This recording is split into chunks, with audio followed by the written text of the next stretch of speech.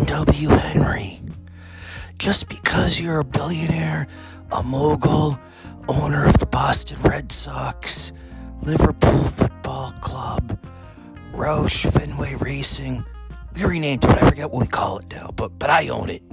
The Pittsburgh Penguins, a marketing company, and a bunch of other crap. We have some video game golf team that we own now. Just because you own all of those things. Oh, we bought the Pittsburgh cable channel. We're going to have Allegheny Nesson. Yeah, so anyway, just because you own all that stuff, that doesn't mean life is always fair. I put everything into the 2023 Red Sox season.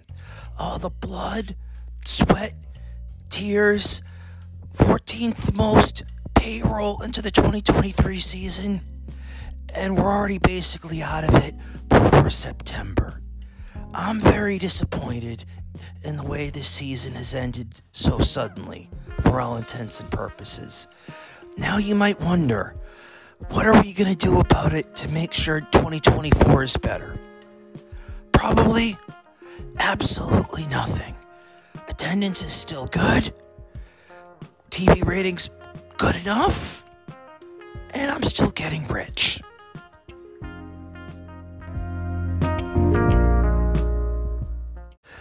Hello, everyone. Welcome to episode 23 of the Fenway on Fire podcast. Been a few weeks since the last episode. Since then, the Red Sox season is completely gone in the shitter. So we have plenty of time to break down, analyze, autopsy this 2023 Red Sox season. Just broadly speaking, they exceeded my expectations. You know, they had a lot of things go right. You know, the Bluminati like to cry about it, all the things that went wrong. Far more went right for this team than went wrong for this team. And that's why they were in it as long as it was. One thing I was right about before the season, during the season, and was proven right about was the complete failure to build a major league starting rotation. That's what ultimately undid this team. You know, Bloom made some nice pickups in the bullpen. Cora managed what he had. They were able to hold it together till the middle of August, and then the inevitable happened.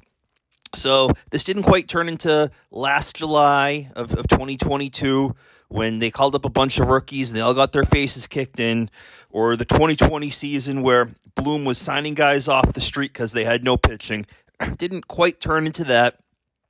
The free agents they did sign were winners and professionals like Justin Turner, Kenley Jansen, Chris Martin, Adam Duvall. So those guys kind of help hold things together. But at the end, we're 7 games out on August 31st. No meaningful baseball in September. Right when it became nut-cutting time, that's when this team fell apart. So I sent out a tweet before the Yankee series, and that Yankee series, by the way, was awesome. We can be disappointed about the season and still celebrate that we buried the fucking Yankees, or we should be able to. But I tweeted out, the Red Sox might sweep this god-awful Yankee team. Then the rubber hits the road, and that's when things fell apart. They managed to get a split in Houston. They only won 1 out of 3 against the Dodgers at home, and then they got swept by the Astros at home, season over.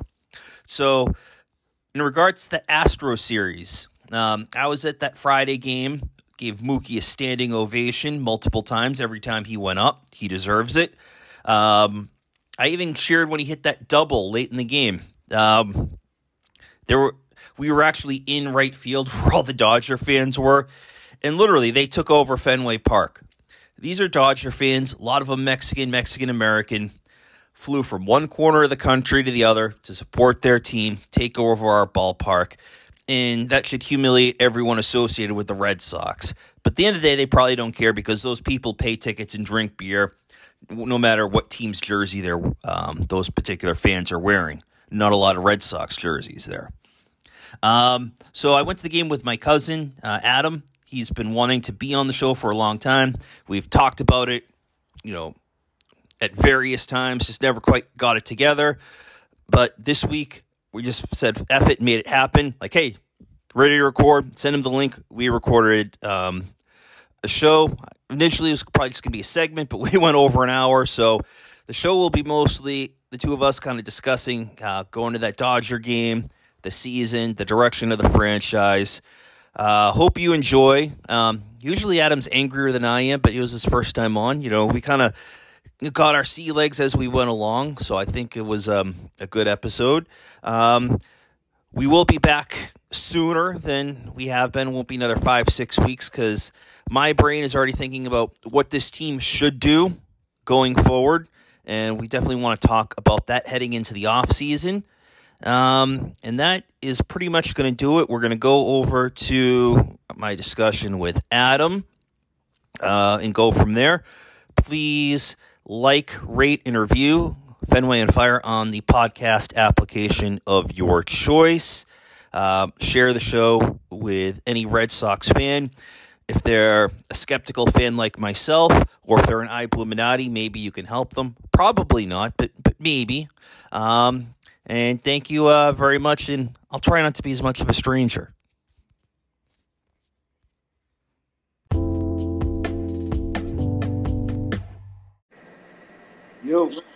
Yo. Can you hear me? Hold on.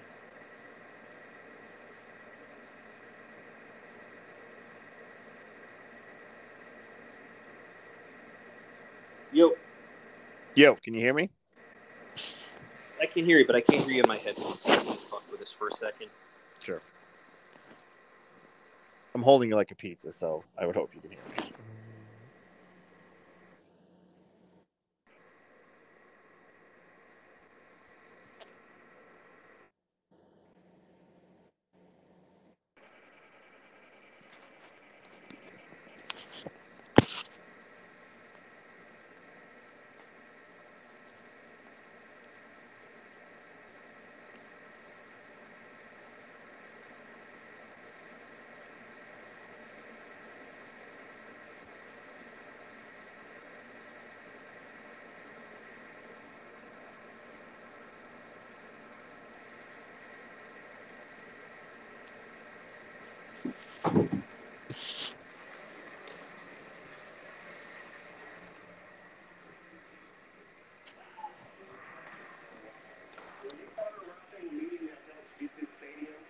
Hey.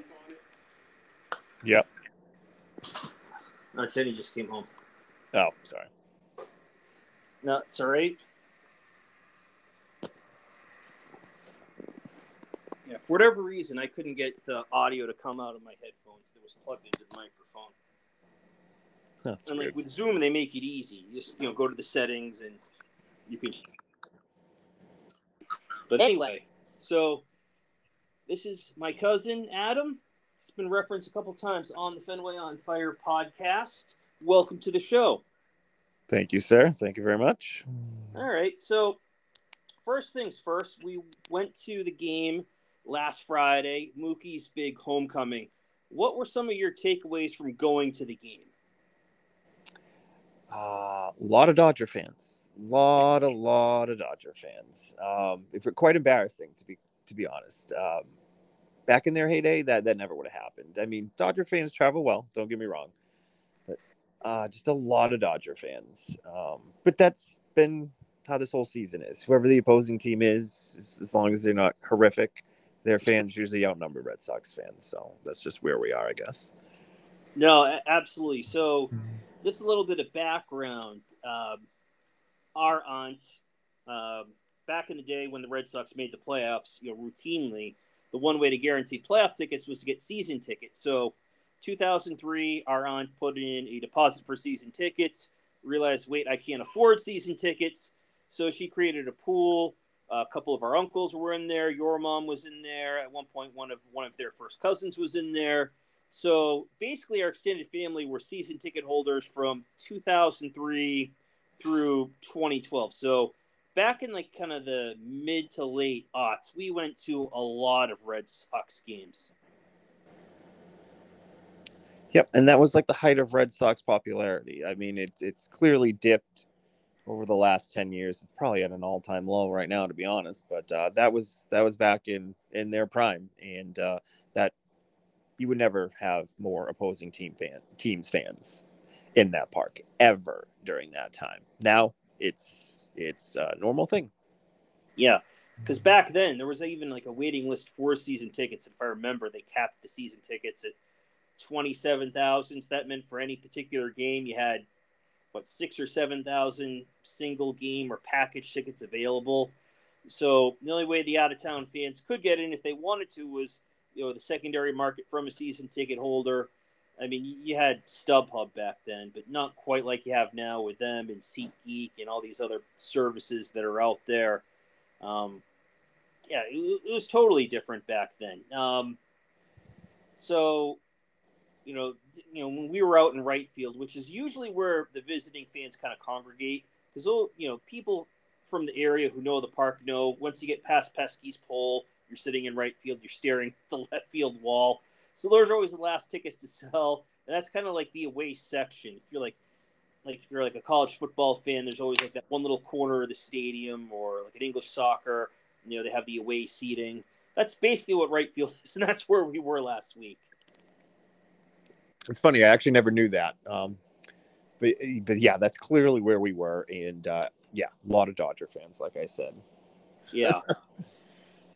Yeah. So kind of going into the game, though, were you excited to see, Mookie's, homecoming, his first at bat, and give him a standing O? Or yeah, absolutely. I was definitely excited to see that because he should be playing here and he's not, and it's absolutely ridiculous. So anything to make John Henry look like a complete jackass, I am all for, and I will thoroughly enjoy. Jackass.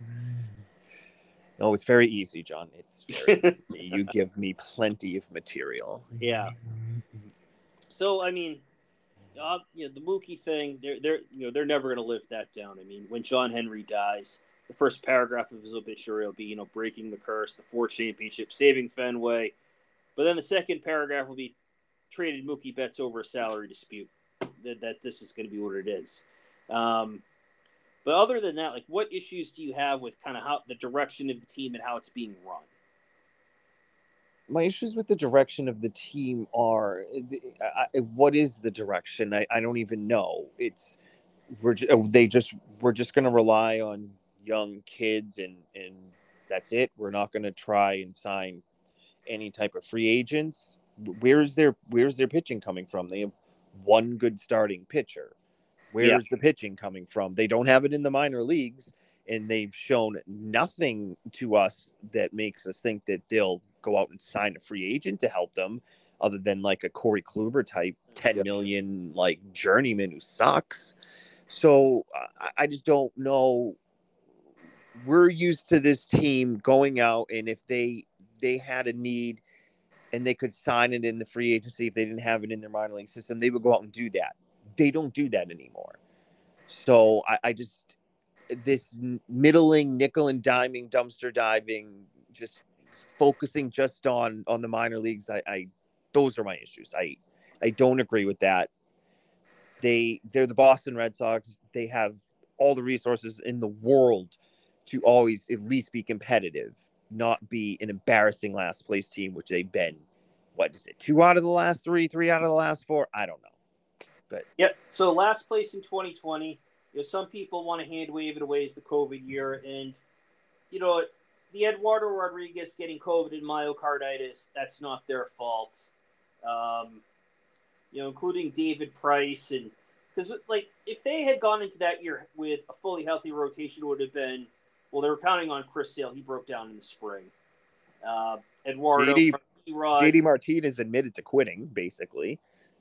Well, yeah. Well, but their plan A was a rotation of Sale, Erod, Evaldi, and Martin Perez. They didn't even have a number 5 starter. They were going to do bullpen games, or they had Ryan Weber. So then when Erod goes down with the myocarditis and Sale blew out his elbow, they literally had 2 starting pitchers that whole season, and that just turned into an absolute debacle. So, okay, yes, Erod can't blame him for. Sale, you can blame the Red Sox for. Not necessarily Chaim Bloom. That extension was done before he got here. You can blame Dave Dombrowski, John Henry. Because back one of the last times John Henry actually spoke to the media, he talked about, how important it was to keep Sale to not repeat the John Lester thing. And then 2 years later, they repeat the John Lester thing with Bogaerts. So 2020 was last place. 21, I was really down on the team going into the year. A lot of things went right. They were really healthy. They got bounce back years from a lot of guys. They won the wild card the last day of the season. They won on a postseason run. So that was a good year, no complaints. And then last year was last place. And this year, unless they just completely tank and some of these kids that the Yankees are calling up, unless the Yankees go on some type of run, they're going to be fourth place. So if some people might call that progress. Some people might think, Tristan Casas's, 2-win season and, Jarren Duran, getting hot, constitutes progress. But, you're right.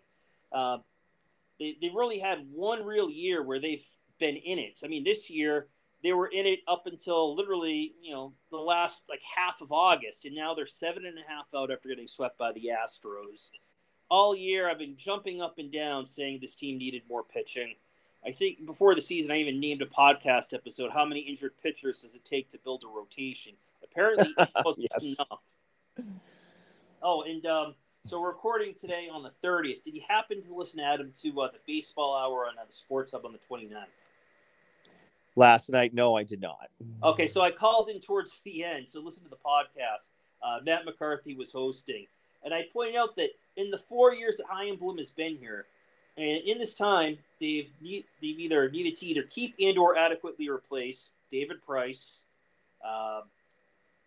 Rick Porcello left after the 19 season. He's retired now. He's retired now, yeah. But you let him go after 19. You replaced him with nothing. He's still young.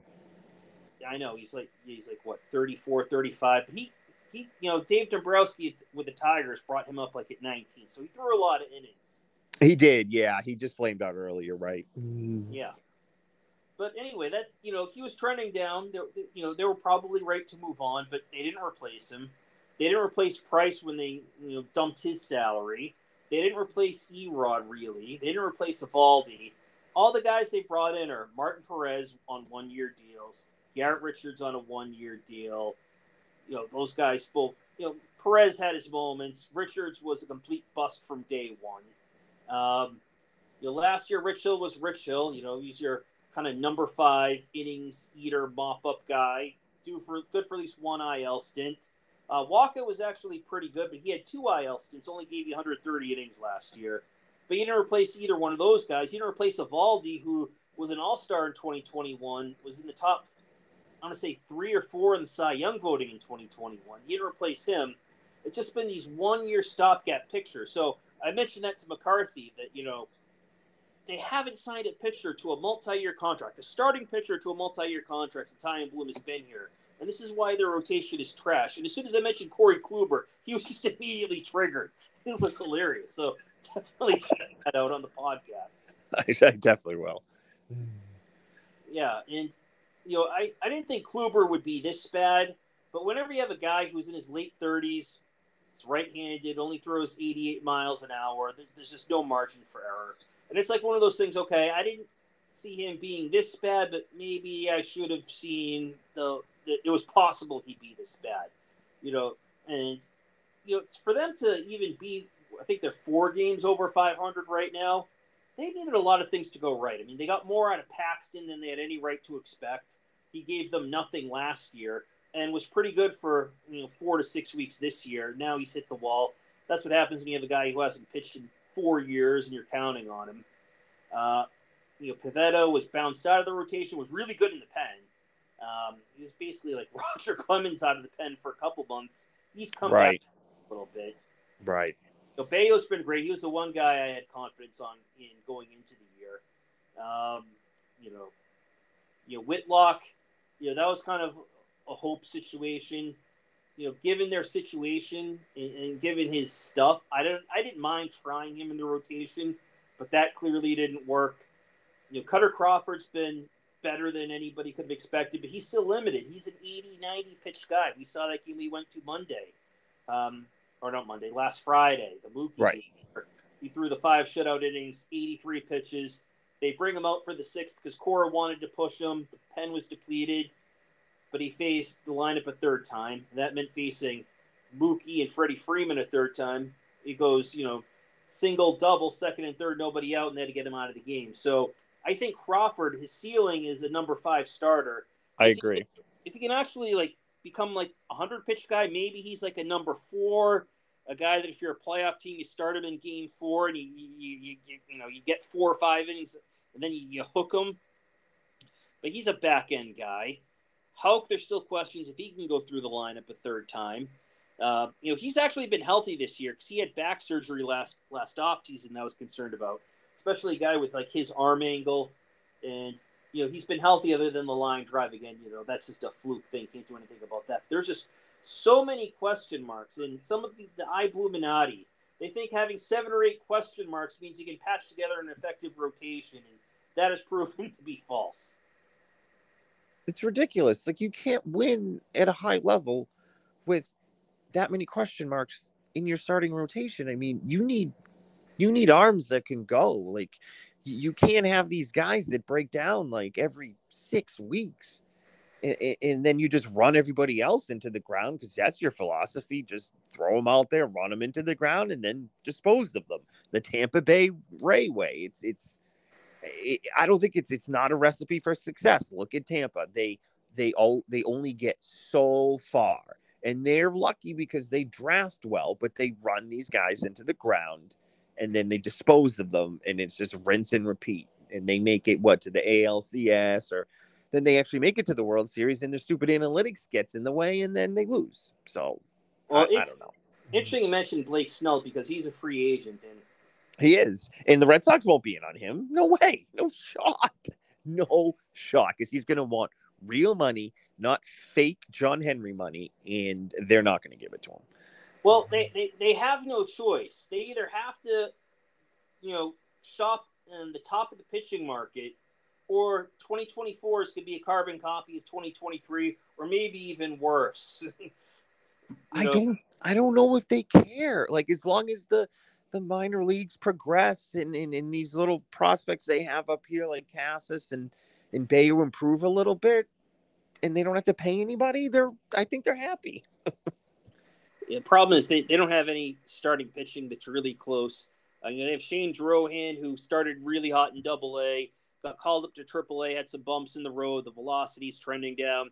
He's another Cutter Crawford type. You don't need another Cutter Crawford type. You need a top-end guy. I mean, I like Bayo a lot. Pedro's obviously high on him, said, he could be better than me. Me being Pedro. I don't know about that.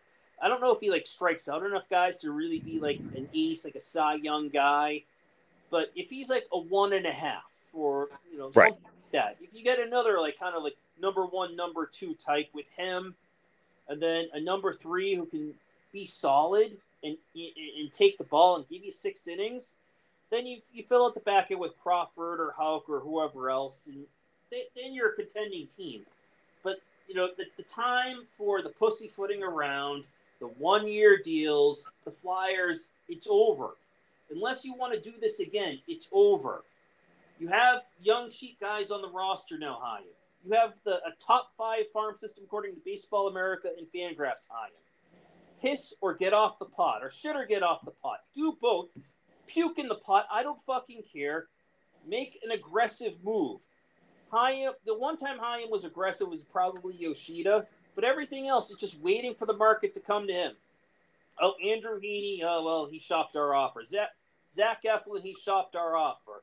Mitch Haniger, he shopped our offer. I'm not saying those guys are all-stars by any means, but especially with the pitchers, Eflin's been excellent. If they had Eflin instead of some of the crap they've been throwing out there, this team would be at least 2 to 3 to 4 wins better. Or even Heaney, he's been kind of a below-average starting pitcher. They haven't even had below average the past month. They have nobody who can give them 5 fucking innings. What the hell are we doing? I know this isn't 1975. You don't have guys throwing 250 innings anymore. But you need guys to at least give you 6, 7 on a good day. They don't even have that. No, they don't. They need a power arm too. They need a power arm for the front of the rotation. I mean, they don't have that. I don't know where they're going to get it. And they they missed an opportunity this year. Like the division is like totally flip flop. You have the Yankees right now in last place. Nobody saw that coming. Baltimore, no one saw Baltimore in first place. We all knew they were on the rise or whatever, but no one saw them, in first place. In Tampa's Tampa. We all know that, but everyone thought the Blue Jays were going to be better, and they're kind of like a middling team right around where the Red Sox are. And if they just had, Alek Manoah, ate himself out of the league, tanked the Blue Jays, and off your fantasy team too. Oh, that fucking guy. So we're actually we're in the same fantasy league. So the last week of the regular season, top 6 make the playoffs. I'm clinging to 6th. Adam is in 7th. You son of a bitch! You took over 6th place from me this week. I did. And so I'd have to look at the draft. But like 2 out of my top 5 picks were Manoah, who just don't get me started. And Trey Turner was my first round pick, and he was horrible all year, but he's coming on. Those kind and gentle, supportive Philly fans that gave him that standing ovation, and now he's the Trey Turner of old again. So, but the Blue Jays, Vlad Jr., he's not having a good year. I just think that whole team, there's just this unearned sense of accomplishment. Maybe it's because they have so many of these, second generation guys. Yep. Bichette, Varsho, Biggio, but he's like a bench guy at this point. He's not very good. They should be better than they are. I was checking something else. I was actually looking up how many double plays Yoshida has hit into this year, and he's 3rd in the league with 18 double plays that he's hit into. But the Blue Jays had 3 guys in the top 10. They led the league. Oakland was 2nd. So, oof, brutal. Yeah, those are the things that they kill you that maybe people don't look at all the time. But yeah, there was an opportunity. Seattle, they sleptwalked through the first 4 months of the season, then caught fire in August. So how about Julio Rodriguez, what he's done this past month? 6 weeks ago, you had people crying that Alex Verdugo was a more deserving all-star than Julio Rodriguez. How ridiculous is that now? Really? Only Bloom fanboys would think that way because they're idiots. And to be fair, Verdugo did have a very good first half. He was hitting 300, playing great defense. The bats come back to earth in a big way. Coors benched him twice. He's going to get traded. This is an organization that doesn't want to pay anybody. Are they going to pay this fucking guy? No chance. Yep. So there was an opportunity. The Blue Jays are a little disappointing. Seattle, till they've come on. Texas kind of came out of nowhere. The whole Central is garbage. So one of the things I said. Oh, but if the Red Sox were in the Central, they'd be in first place. Oh, I hate that narrative. Yeah. My aunt had balls. You know how the saying goes. It's ridiculous. It's absolutely ridiculous. That's how these Boom people think. It's. I'm sorry. Go ahead. No, it's all about defending the narrative. There was that tweet from Bill Koch from or Koch or whatever you pronounce his name from the Providence Journal during that Dodgers series, saying that Mookie is special, Freddie Freeman is special, and that you can't platoon advantage or dumpster dive around special. You have to pay for special. And one of the Bluminati, one of the prominent ones, mentioned tweeted, "Well, Atlanta didn't pay for special." Okay, no, their negotiations with Freddie Freeman broke down. To that I say, hey, at least they made an honest, good-natured effort to keep him, and the agent fucked that up. Whatever. Well, where are the Atlanta Braves right now? What place are they in again? But here's first place. Yeah, you know who they replaced Freddie Freeman with, right? Refresh my memory again. Matt Olson leads the National League in home runs. Yeah, didn't they trade for him like the day or after Freddie Freeman signed with the Dodgers? Like they immediately addressed that need? No, they did it before Freeman signed with the Dodgers. So they were preemptive. Yeah. So when Alex Anthopoulos realized that the Freeman negotiations were had broken down, he's like, I have to do something. He traded for Matt Olson. While Matt Olson was on the plane from Oakland to Atlanta, while he was in the air, he negotiated an 8-year extension with Olson's agent. So Olson gets off the plane, has a missed call from the agent. Hey, by the way, not only are you getting traded from a poverty franchise to the best franchise in baseball in your home state, Olson's from Georgia, they want to give you $160 million. When was the last time the Red Sox have done anything like that? Well, there was that one time they traded for Doug Mirabelli, and they sent the state police to the airport to give him an escort so he could run out of the car in uniform into the game. That they did that one time. Yeah, that was 18 years ago. Those were the old Red Sox, when the Red Sox actually operated with urgency. I mean, he was a backup catcher, but there was urgency. There hasn't been urgency there since they got rid of Dave Dombrowski. No. Well, no, they were urgent in getting rid of him. They didn't even let him finish out the season. They booted his ass like 2 weeks with 2 weeks to go.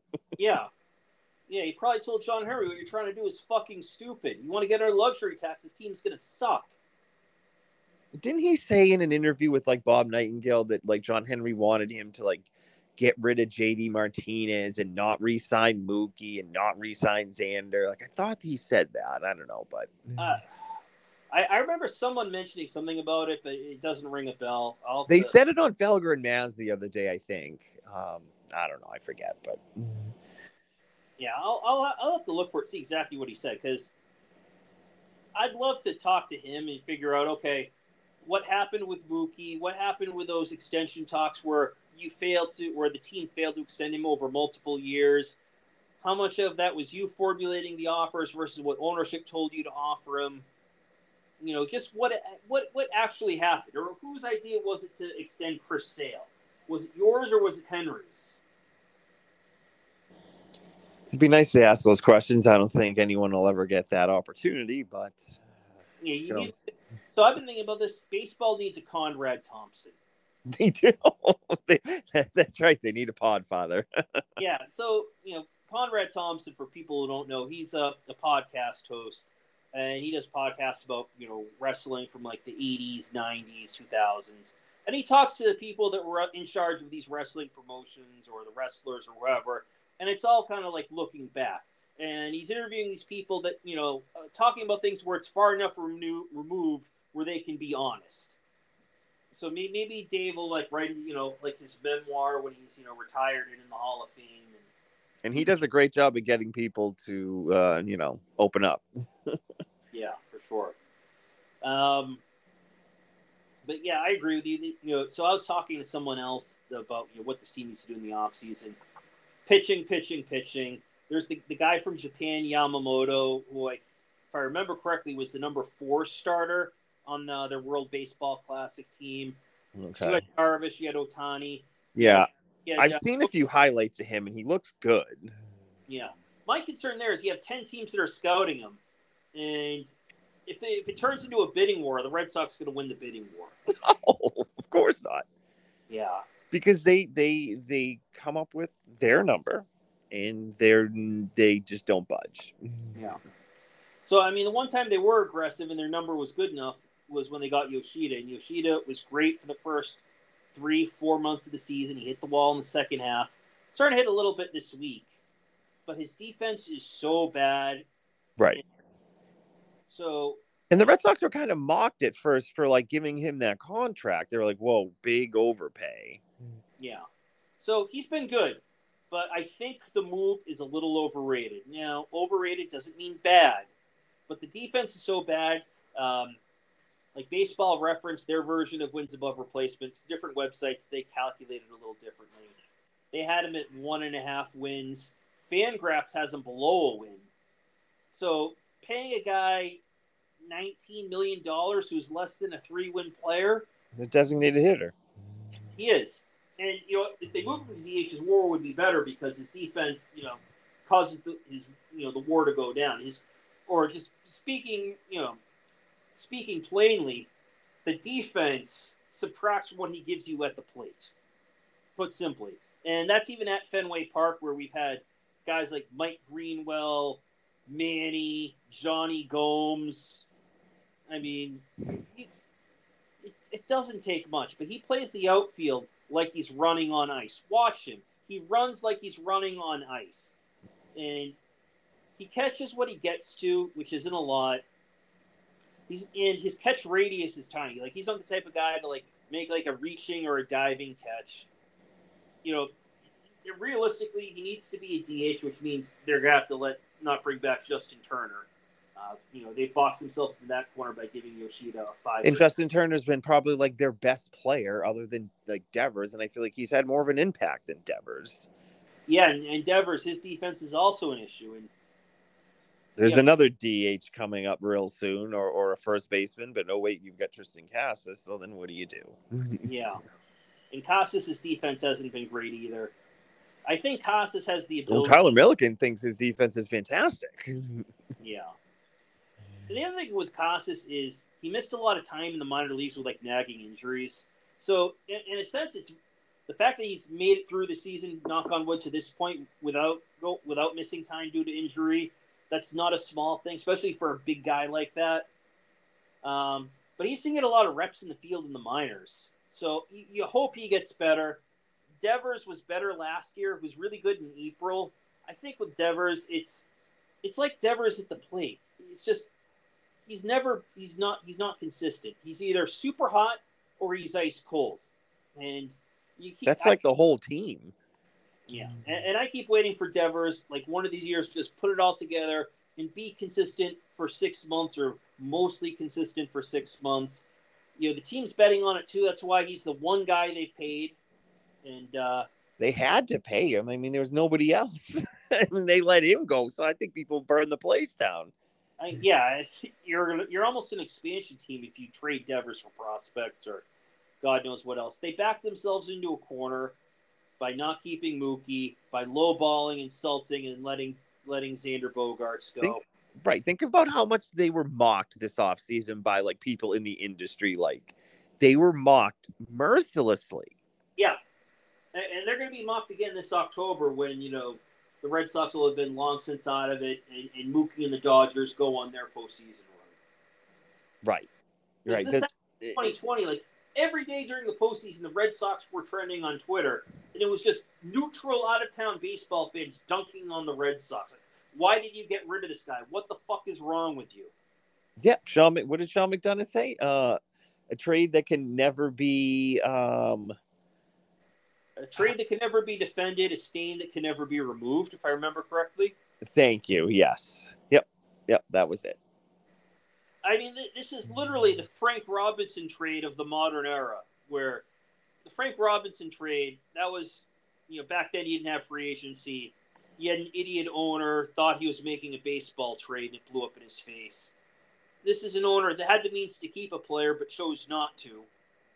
And it's the same thing. Like, it was a horse for 3 ponies. The 3 ponies in the Frank Robinson trade weren't good. The ponies in the Betts trade, Verdugo's been an average right fielder. He's going to get traded more than likely this offseason.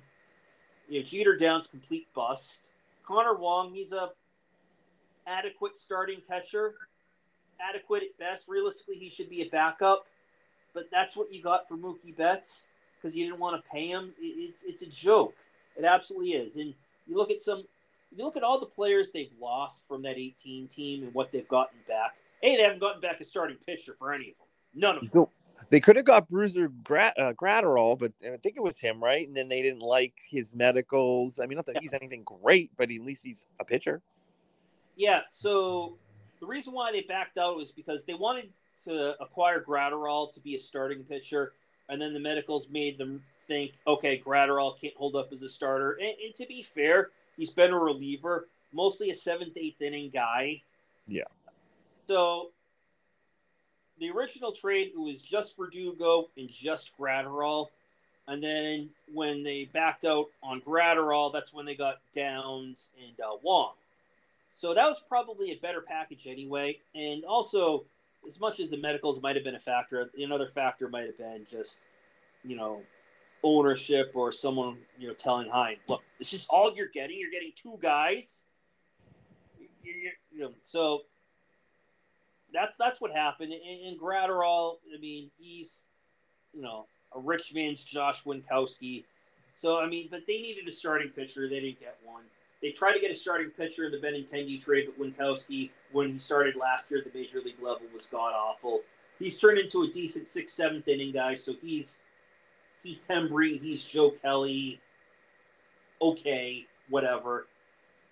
The best pitcher they've gotten in a trade, starting pitcher, was they got Pivetta in 2020 when they dumped Workman and Hembry on the Phillies. Yep. So the best starting pitcher they've gotten in trade in 4 years was a guy, who was bounced out of the rotation earlier this year with an ERA of 6. At his best was a number 4. So you're not trading for pitching. You're not signing pitching. No wonder why this team has no pitching, at least starting pitching. Yeah, and you can't compete. You can't even really survive at any sort of competitive level without it. That's why you finish in last place. That's why you're a laughingstock. That's why you've got guys like that Bear Claw guy going out there and getting murdered because you just don't have enough good arms. Yeah, and it's just I don't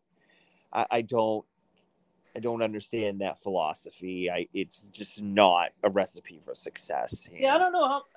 Part of it might be philosophical, but part of it, I just think it's just being timid and scared, not wanting to make the big move to get the starting pitcher you need.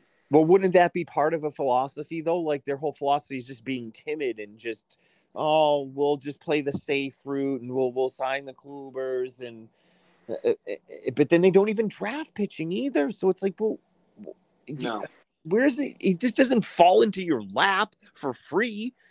You gotta go out there and find it. And they just don't. The draft is an interesting one. So I think what they're trying to do there is, use their top picks on shortstops, high school guys who are athletic, guys with ceiling.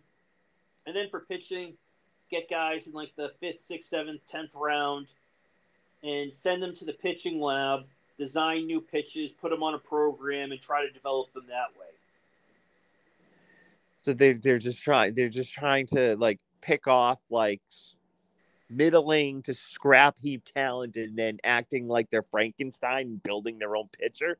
Oh my God. I mean, it's kind of the way like the industry is going to a degree. Like Cleveland, like they just churn out pitchers all the time, and what they've done is they find these college pitchers who throw strikes but maybe don't throw hard. Like Shane Bieber was this type of guy.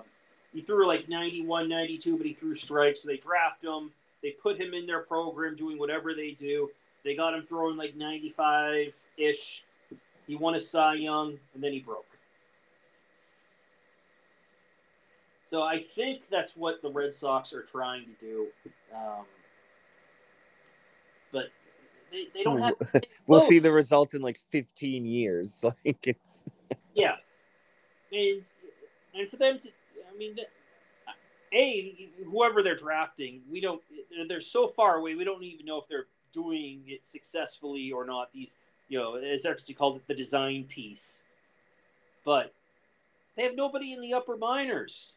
And if you're not going to pay for pitching, you're not going to trade for pitching, where is it coming from? So I was listening to the radio broadcast today. I was kind of multitasking. And it was not even radio, or it was somewhere they're talking about, the pitchers who lead the Red Sox in innings.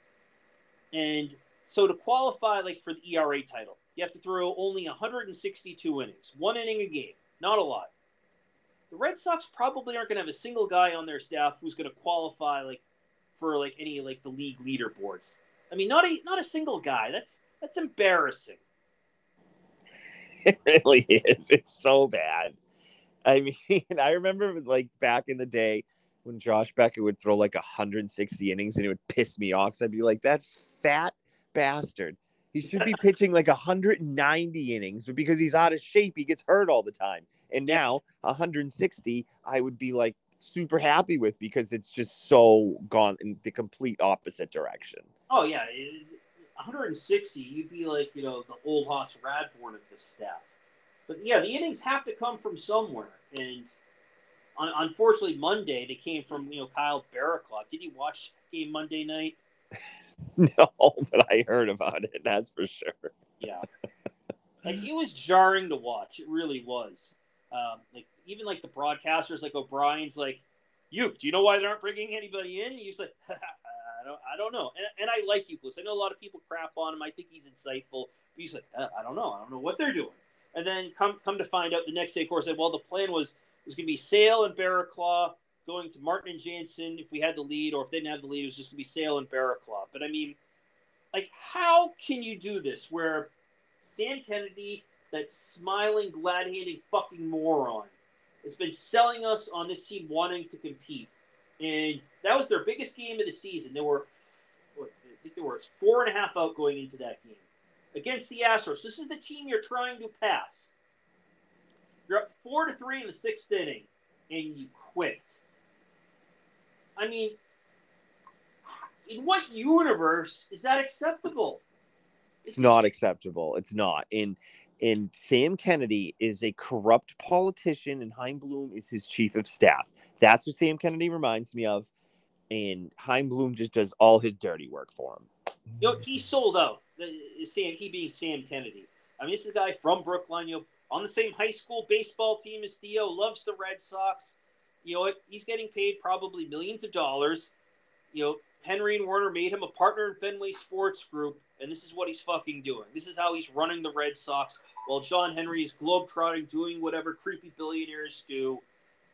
And this is where we are. And Chaim Bloom was his handpicked guy, because their GM search at the time was they called Theo. Theo didn't want to come back to being a GM. They asked for a recommendation. Theo recommended Chaim. They interviewed Chaim, and they hired him. They didn't talk to anybody else. So Sam Kennedy recommended this guy to ownership, this guy being Chaim. So now he's backing him to the hilt, defending the indefensible. I mean, this team needed pitching in June, and they didn't get it. They didn't get pitching at the deadline. And now, finally in August, the bullpen is broken down. When I say finally, I thought this was going to happen earlier. I mean, Cora, and I guess to an extent Bloom, deserves, I don't know, credit's the right word. I mean, they managed to patch it together this far, which is farther than I expected, but still wasn't far enough. You know, because, you know, being a baseball fan and watching the game and watching, following the sport, one of the things I've realized is the good teams are the ones that can sustain it for 6 months. The frauds are the ones that, you know, maybe start hot or are good at first, but then by July, August, the dog days, the flaws come out. This happened in 2011, and it all just falls apart. And that's where we are. Yeah, I need to circle back to what you said about Sam Kennedy called Theo Epstein and offered him the job. He didn't want it and then recommended Chaim. I've never heard that. I don't know if it was Sam or if it was Henry, but someone like they feeled out Theo. It was definitely Theo that recommended Chaim.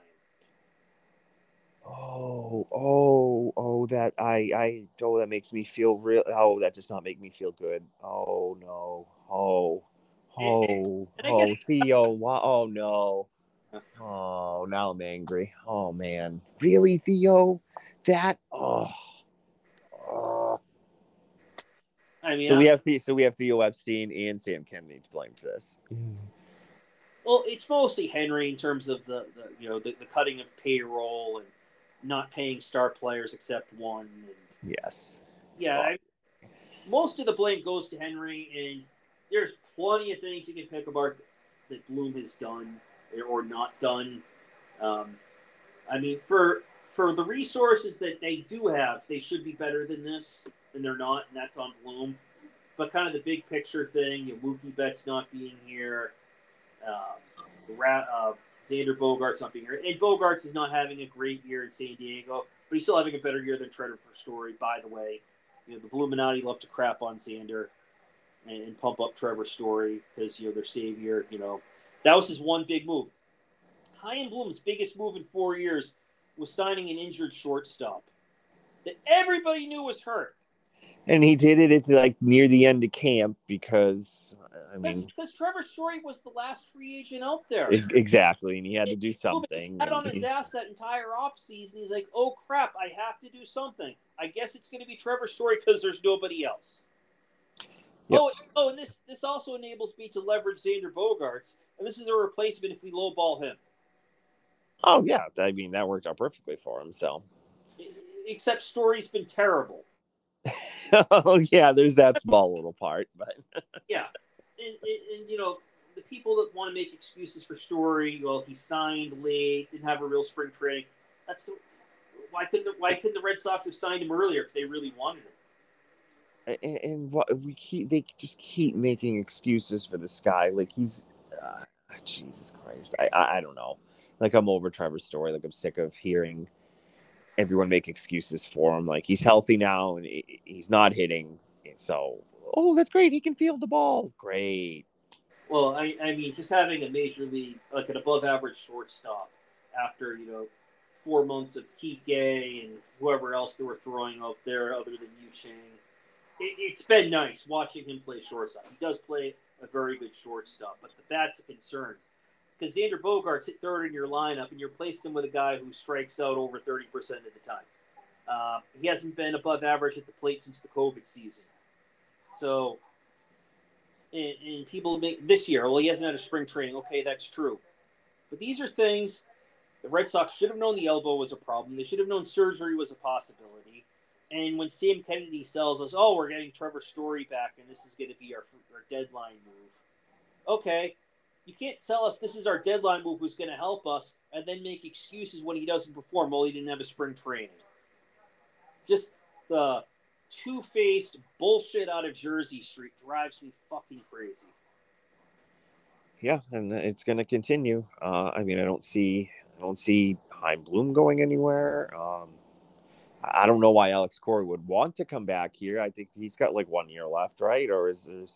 Yeah, he has 1 year. So when they brought him back, it was a 2-year deal with 2 option years. Right. The option had to be picked up after year 1. So basically, it was like a feeling out. Yeah. After a year, if they thought it was working, they picked up the option, and the 2-year became a 4-year deal. So he has 1 more year. We think Bloom has 1 more year. I think Bloom might have done enough to save his ass for another year, where the team was mostly competitive, even though they've completely crapped out the past week to 10 days. They've had some contributions from the young players. The farm system rankings are better. And there are a couple guys down there, Mayer, the most prominent, that should help them eventually. The system is deep. There's only a couple high-end guys, probably Mayer, Roman Anthony, the young outfielder who's still in high A, and Kyle Teal, who they drafted 14 because they sucked last year. I don't know how many high-end guys there are, like real impact guys there below that. Maybe Miguel Blaze, the outfielder, who's supposedly a 5-tool guy, but he had shoulder surgery, missed most of the season. But they have a lot of guys, like because I really dug into the Fangraphs rankings. They have a lot of guys like in the low minors who they project as major leaguers. Not necessarily all-stars or even starters, but guys who should make it to the major leagues. Those are the guys that you need to trade when your major league team needs help, and they didn't do that.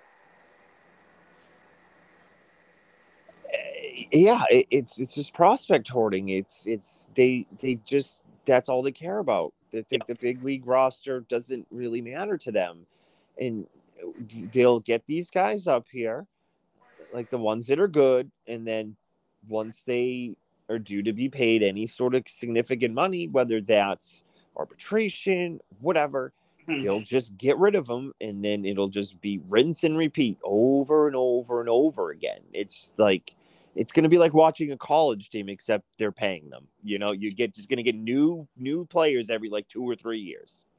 Oh, the transfer portal now, it's like every year in college, but well, let's say pre-transfer portal. That's what it's going to be. Don't get attached to anybody that's remotely good, because they're not going to be around for long. They're just not. If the Red Sox want to try to start restoring trust with the fan base, I don't think they care about it. I really don't think they care. Well, they need to start extending some of these guys. Bayo should be priority 1 to extend. He's shown you what he's capable of, and there might even be another kind of step up where he could be an all-star pitcher. Maybe not a Cy Young winner, but a top of the rotation guy. Casas is an interesting one. He's really come on. He hit the ball hard again today. Like Casas, when he hits the ball, he crushes the ball. He does swing and miss a little bit. Like so, when he was a prospect, the Freddie Freeman comparisons. I think we can put those to bed. Freeman's, a 310, 320 hitter in a good year. I don't think Casas will ever be that. Depends on the defense, but if they think the defense has room to improve, if they gave Brian Bayo a 7-year extension, buy out the rest of his controllable years plus a couple free agent years, did the same thing with Casas, then they'd be able to tell the fans, okay, look, this is the core. You can see what's coming. Show us what's coming. Show us what's coming is actually going to be here, Hein. Do that. That might restore a modicum of trust. The problem is, too, let's circle back to the owner for a minute. Just the way they talk to the fans, that fan thing at Foxwoods, Red Sox weekend, winter weekend, Springfield. That was reprehensible, the way he talked to the fans. And that is supposed to be basically a cheerleading event where hardcore fans go down there and just have fun and whatever. They were booing him and chirping him, and his response was just so bad and so just wow, you really don't give a fuck, do you, dude? You really don't. And then you have Sam Kennedy, the politician who just lies to your face. It's oh yeah, we really care. No, we want to be competitive. This means everything to us. Oh, shut up, dude. Just shut up. Just shut the fuck up.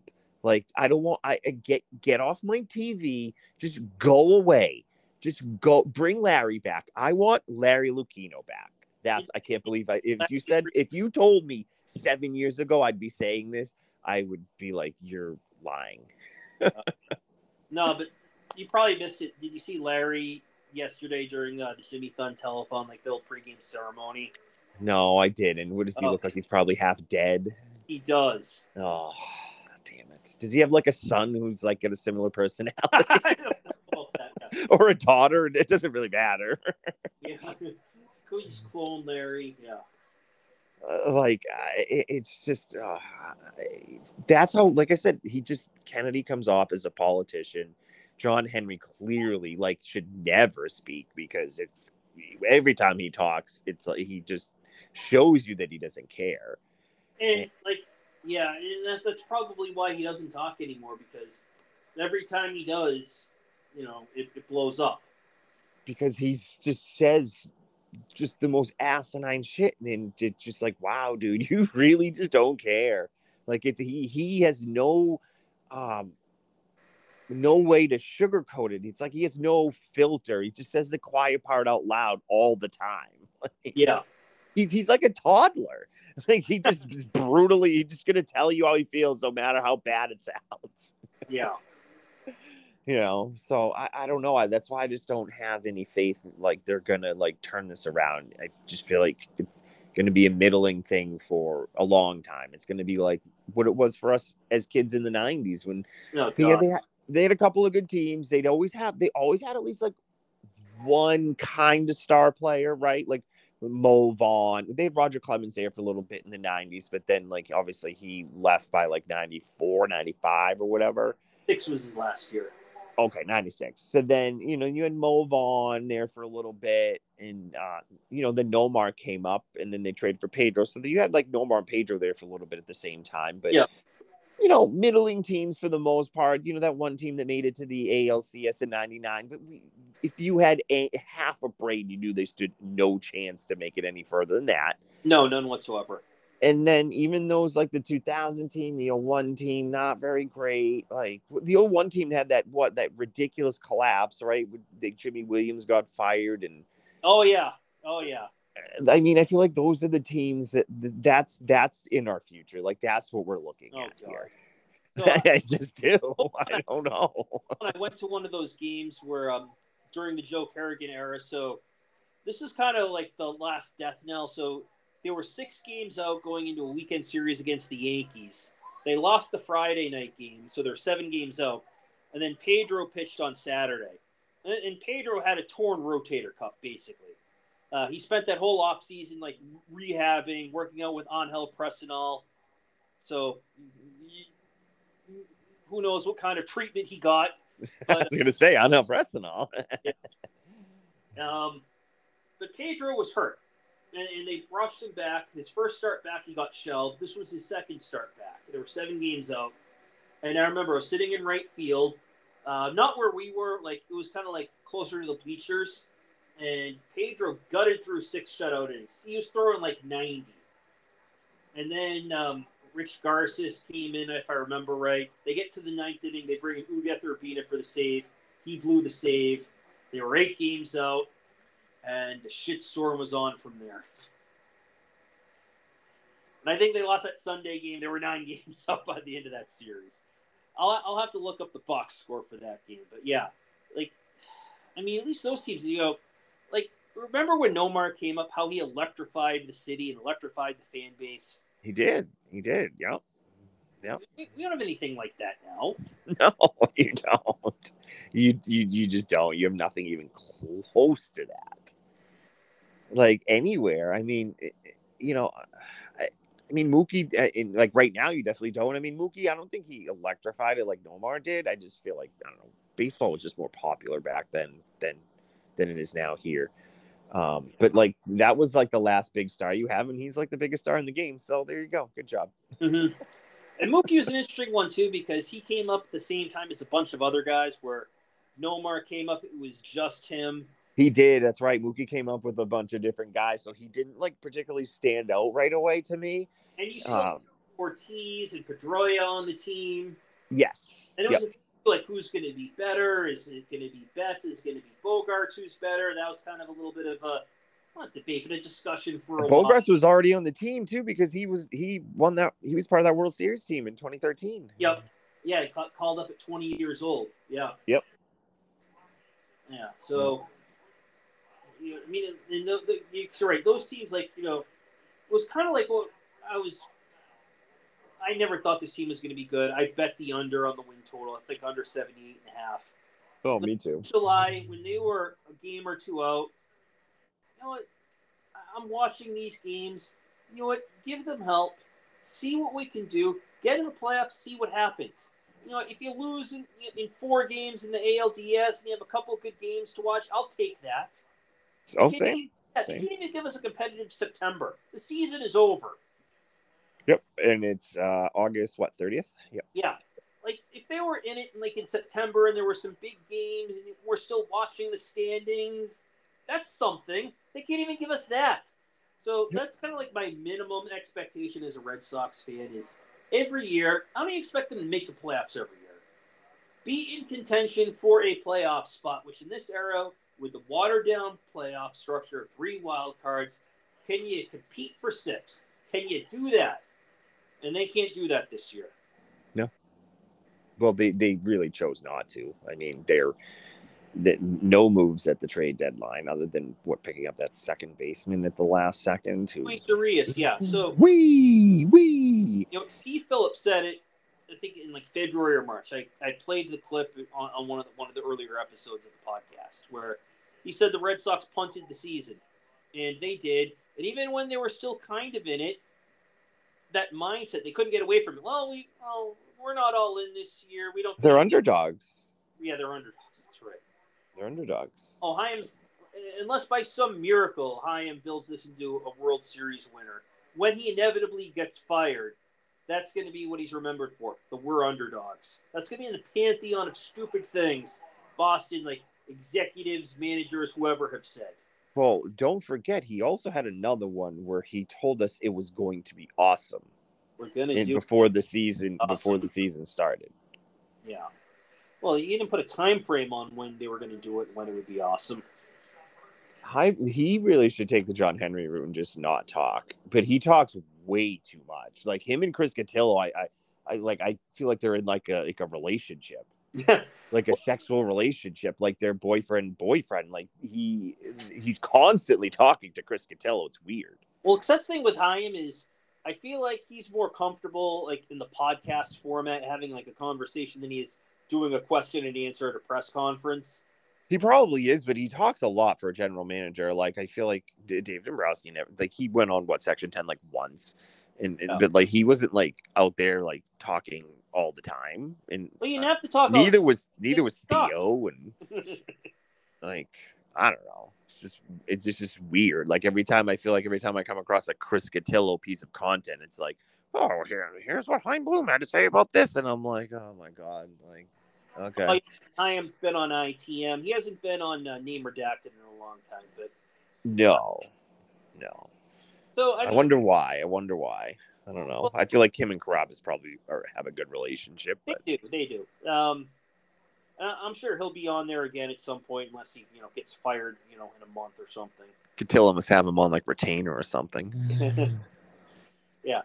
Well, I think the reason why is he has to sell his vision to the fan base, or at least try to. Dave Dombrowski didn't have to sell his vision. You saw it on the field. That is true. But like, I feel like the only he doesn't really need to sell it, but he's talking to like Chris Cotillo, who's like a young kid, on a podcast. He's got the young people, like the iBluminati, the Bloom fanboys. They're all young people. They're not 60-year-olds. They're not 50-year-olds. They're not, and maybe some people in their 40s, but mostly not. It's all young kids. So I don't really feel like he needs to sell it. If he thinks he does, he's in the wrong place. I'll tell you that. Yeah, maybe he should, go on like sports radio, get the older demographic. I don't know, but there you go. Go on the baseball hour. Well, because I'm in some of these like Facebook groups, and there's a lot of boomers on there who support Chaim. Really? Yeah, and it's not because necessarily they like the job he's doing. They take more of the kind of the point of view. Well, I'm a Red Sox fan. I need to support the team through thick and thin. So that means supporting them to the death. How about have an original thought in your brain, and just, if you don't like something, you can say it. It doesn't mean that you hate the team or you don't want them to do well. Like you don't have to agree with the direction or how they're building their team. Like, that's such a dumb way to look at things. It's just have an original thought. Yeah, well, because I think there are a lot of fans, and to be fair, they're just kind of, they don't really think about it. They're just kind of along for the ride. They watch the game. They want the team to do well. And that's kind of the extent of their fandom. They watch. So they're not. That's, to me, that's more of a casual fan. That's like, all right, well, yeah, I'll watch, and like, I want them to do well. But if they don't, like, I don't really care. It doesn't affect me. And go Hein Bloom. Like and there's nothing wrong with that. Don't get me wrong, but like, to me, that's not a hardcore fan. Yeah. Well, like, to me, like, a casual fan's like people who kind of like barely pay attention. Like, we have friends who are like more into like football and other sports who kind of casually like monitor what the Red Sox are doing. But yeah, I guess. But there are like people like who kind of have like that, I guess, passive point of view, where I just want to watch the team and root for my team, and they watch most of the games. And one of the things that Matt McCarthy said like a week or two ago on the Baseball Hour that really rung true is, the season has been exhausting because every game or every inning is like it's like the organizational outlook. It's like it's on trial. If they win a couple games, Chaim is the greatest. If they lose a couple games, Chaim sucks. Or if they win a couple games, the iBluminati start chirping. If they lose a couple games, people like us start chirping. And the whole thing, it is getting like exhausting, where every day is just, the organization on trial. And it's a divided fan base. It's almost just like Democrat and Republicans. It's a divided fan base. That's what it means. What it is. It's people like us who don't believe in Hein Bloom, and then there's the mostly younger generation that believes in him. And that's, it wasn't like this with Dombrowski or Sherrington or Theo. Like, everybody was just, they just rooted for the team. I mean, you might disagree with a move here or there, but there wasn't this like massive revolt against an entire philosophy. No, like when I was a kid, like, I spent a lot of time in the truck with my dad, and he'd have sports radio on. So I listened to a lot of that at a young age. And I remember like Lou Gorman getting skewered in the early 90s. Mm-hmm. And then, Duquette, it was a little, it wasn't divided, but he definitely got pushed back. So like, letting Clemens go, signing Steve Avery. But you didn't have like, people that were, Kool-Aid drinking fans of the executive. No, and that's the another thing that's a thank you for saying that, because now it's on. I've never seen an executive that has a fan base like how what well, you should be rooting for players. You should be rooting for the team. You're literally rooting for the executive to make the right move. Like if that's what you want to do, go buy MLB The Show, go put it on fantasy mode, and do that, or play fantasy baseball and do that.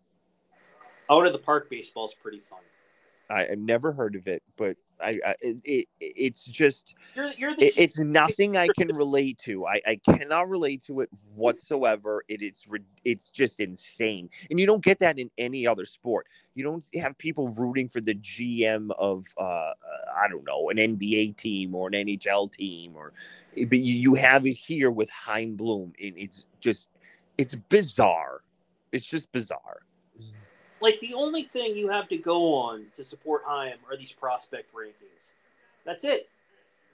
And with any of these prospect rankings, it's an opinion. That's why the Red Sox ranking, varies anywhere from 3rd to 16th, depending on whose opinion it is.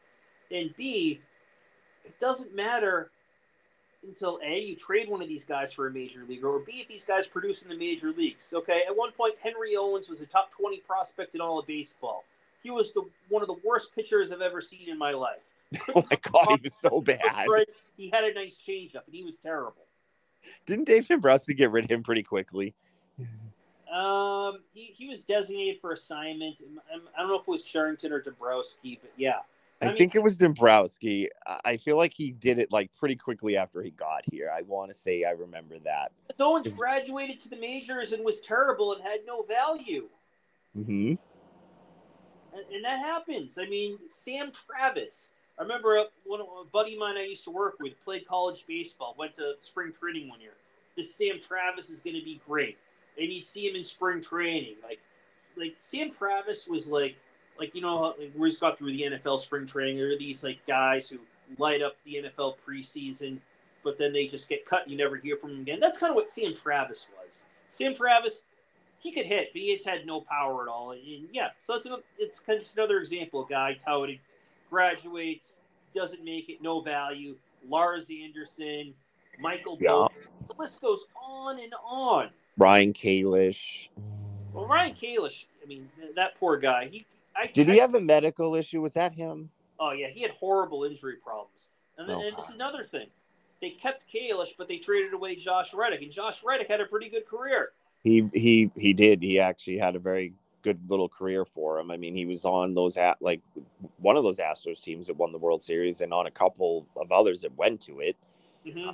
And he was good for where did he go after that? Was it like Oakland or something, or did we get him from Oakland? I forget.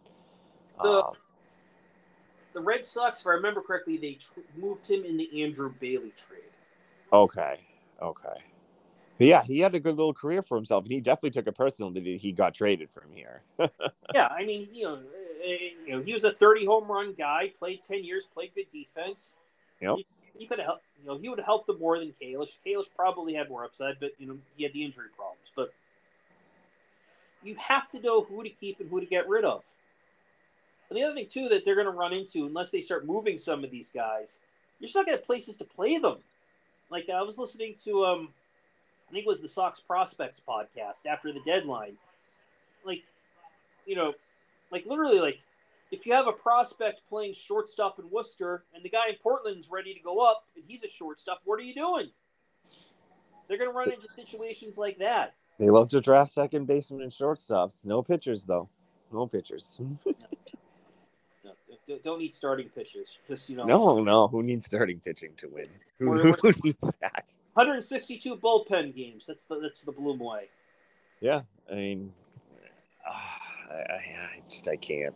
It's just this season has been exhausting. McCarthy's right. So, this is what I hope. Not what I think is going to happen, but what I hope is going to happen. They acquire 2 quality proven starting pitchers. It could be free agency, it could be trade, it could be Yamamoto. Aaron Nola is a free agent. He's probably the most durable of the guys that are available. Snell walks a lot of guys. He's another 5-6 inning pitcher. Wouldn't be my first choice. I don't know if Dombrowski's going to let Nola get away. Yeah, I don't know. Well, that owner doesn't care about spending. He wants to win. Well, Nola's having a little bit of a down year this year. I know. He's on my fantasy team. Yeah. I've had him the last few years. He usually does pretty well for me, but this year's been kind of a mixed bag. Well, Zach Wheeler's up after 24, so it's going to be hard for them to keep both of those guys. So yeah. So you have Blake Snell, you have Yamamoto from Japan, maybe Burns and Woodruff with the Brewers. They're going into their last years. The Brewers aren't going to be able to keep them, especially Burns. They had that arbitration hearing, and Burns was all pissed off about it. So maybe one or both of those guys are available via trade. Maybe there are other guys that are available via trade. But they need to add one front line, one mid-rotation starting pitcher, crush the offseason. I'm not saying make moves just to make headlines. Meaningfully improve this team. If you do that, even people like us who are cynical will be able to say, okay, this team has what it takes to at least be in it next year. If they can do that, all the division, the acrimony, the social media bullshit, I don't know if it'll completely go away because the internet's a fucking cesspool, but it won't be as tiring and as constant as it's been the last couple years. We need a clear offseason win. And if it doesn't happen, I mean, we're just going to relive this year again. Maybe a little bit better, maybe a little bit worse. Right, it's like Groundhog Day. Just you get up, you step in the pothole with the puddle, and it's just the same thing, you know. Yeah. I don't know. I have no expectations that they will really do anything meaningful to improve the team. I hope I'm wrong. And that's the other thing too is, all right, I'm not saying appease the fan base, but if you make good aggressive baseball moves, you'll get the fan base back. You'll get, sort of. I feel like they have to. They need to do more than that. I mean, the moves need to work out. They need to show, and it needs to. I feel like it needs to go on for multiple years. They need to prove to the fan base, or at least to a large portion of it, that they do care about winning and that they want to win. Like, I don't think just signing a few guys in the off season or making a few good moves just one off season is enough. I feel like they need to show this for multiple years, because it's been multiple years where they haven't. And we've covered that earlier. Bloom hasn't signed any sort of a starting pitcher other than a 1-year deal. Because I mean, like over the last 4 years, as a fan, I mean, there's been nothing to get excited about in the offseason. Like, you don't even hear about the Red Sox being linked to guys. No, they're the interest kings. They're interested in everybody, but they don't sign anybody, and then they just let their good free agents leave and go to other teams. So it's like, who's going to leave this year? It was Xander and Evaldi, or who's going to leave? And it's just like, all right, what stiff are they going to get to this? Positionless baseball. Who's going to fill that hole? Yeah, they're going to sign Noah Syndergaard, and he'll start opening games. You know what I mean? How many positions has Bobby Dahlback played? I think he's played everything except for catcher. Yeah. I got stat earlier that Bobby Dahlbeck had struck out like in 20 of his last 40 at bats in AAA. The poor bastard. Brutal. Red Sox stats tweeted out. Anyone wants to look for it, just search his Twitter. But yeah, there's another one. Graduated. I mean, he was never really a highly regarded prospect, but I mean, no value. I mean, they should have traded him. Like, was it last year when he was on that little hot streak, and then they kind of just middled like the trade deadline? They should have traded him then, or maybe was it the year before? I forget. It would have been after 21, because so last year. Instead, they penciled him in as the opening day first baseman for 22. Good job. Yeah, Freddie Freeman. Right. Real Justin Pedroia there. 07 Pedroia, baby. Exactly.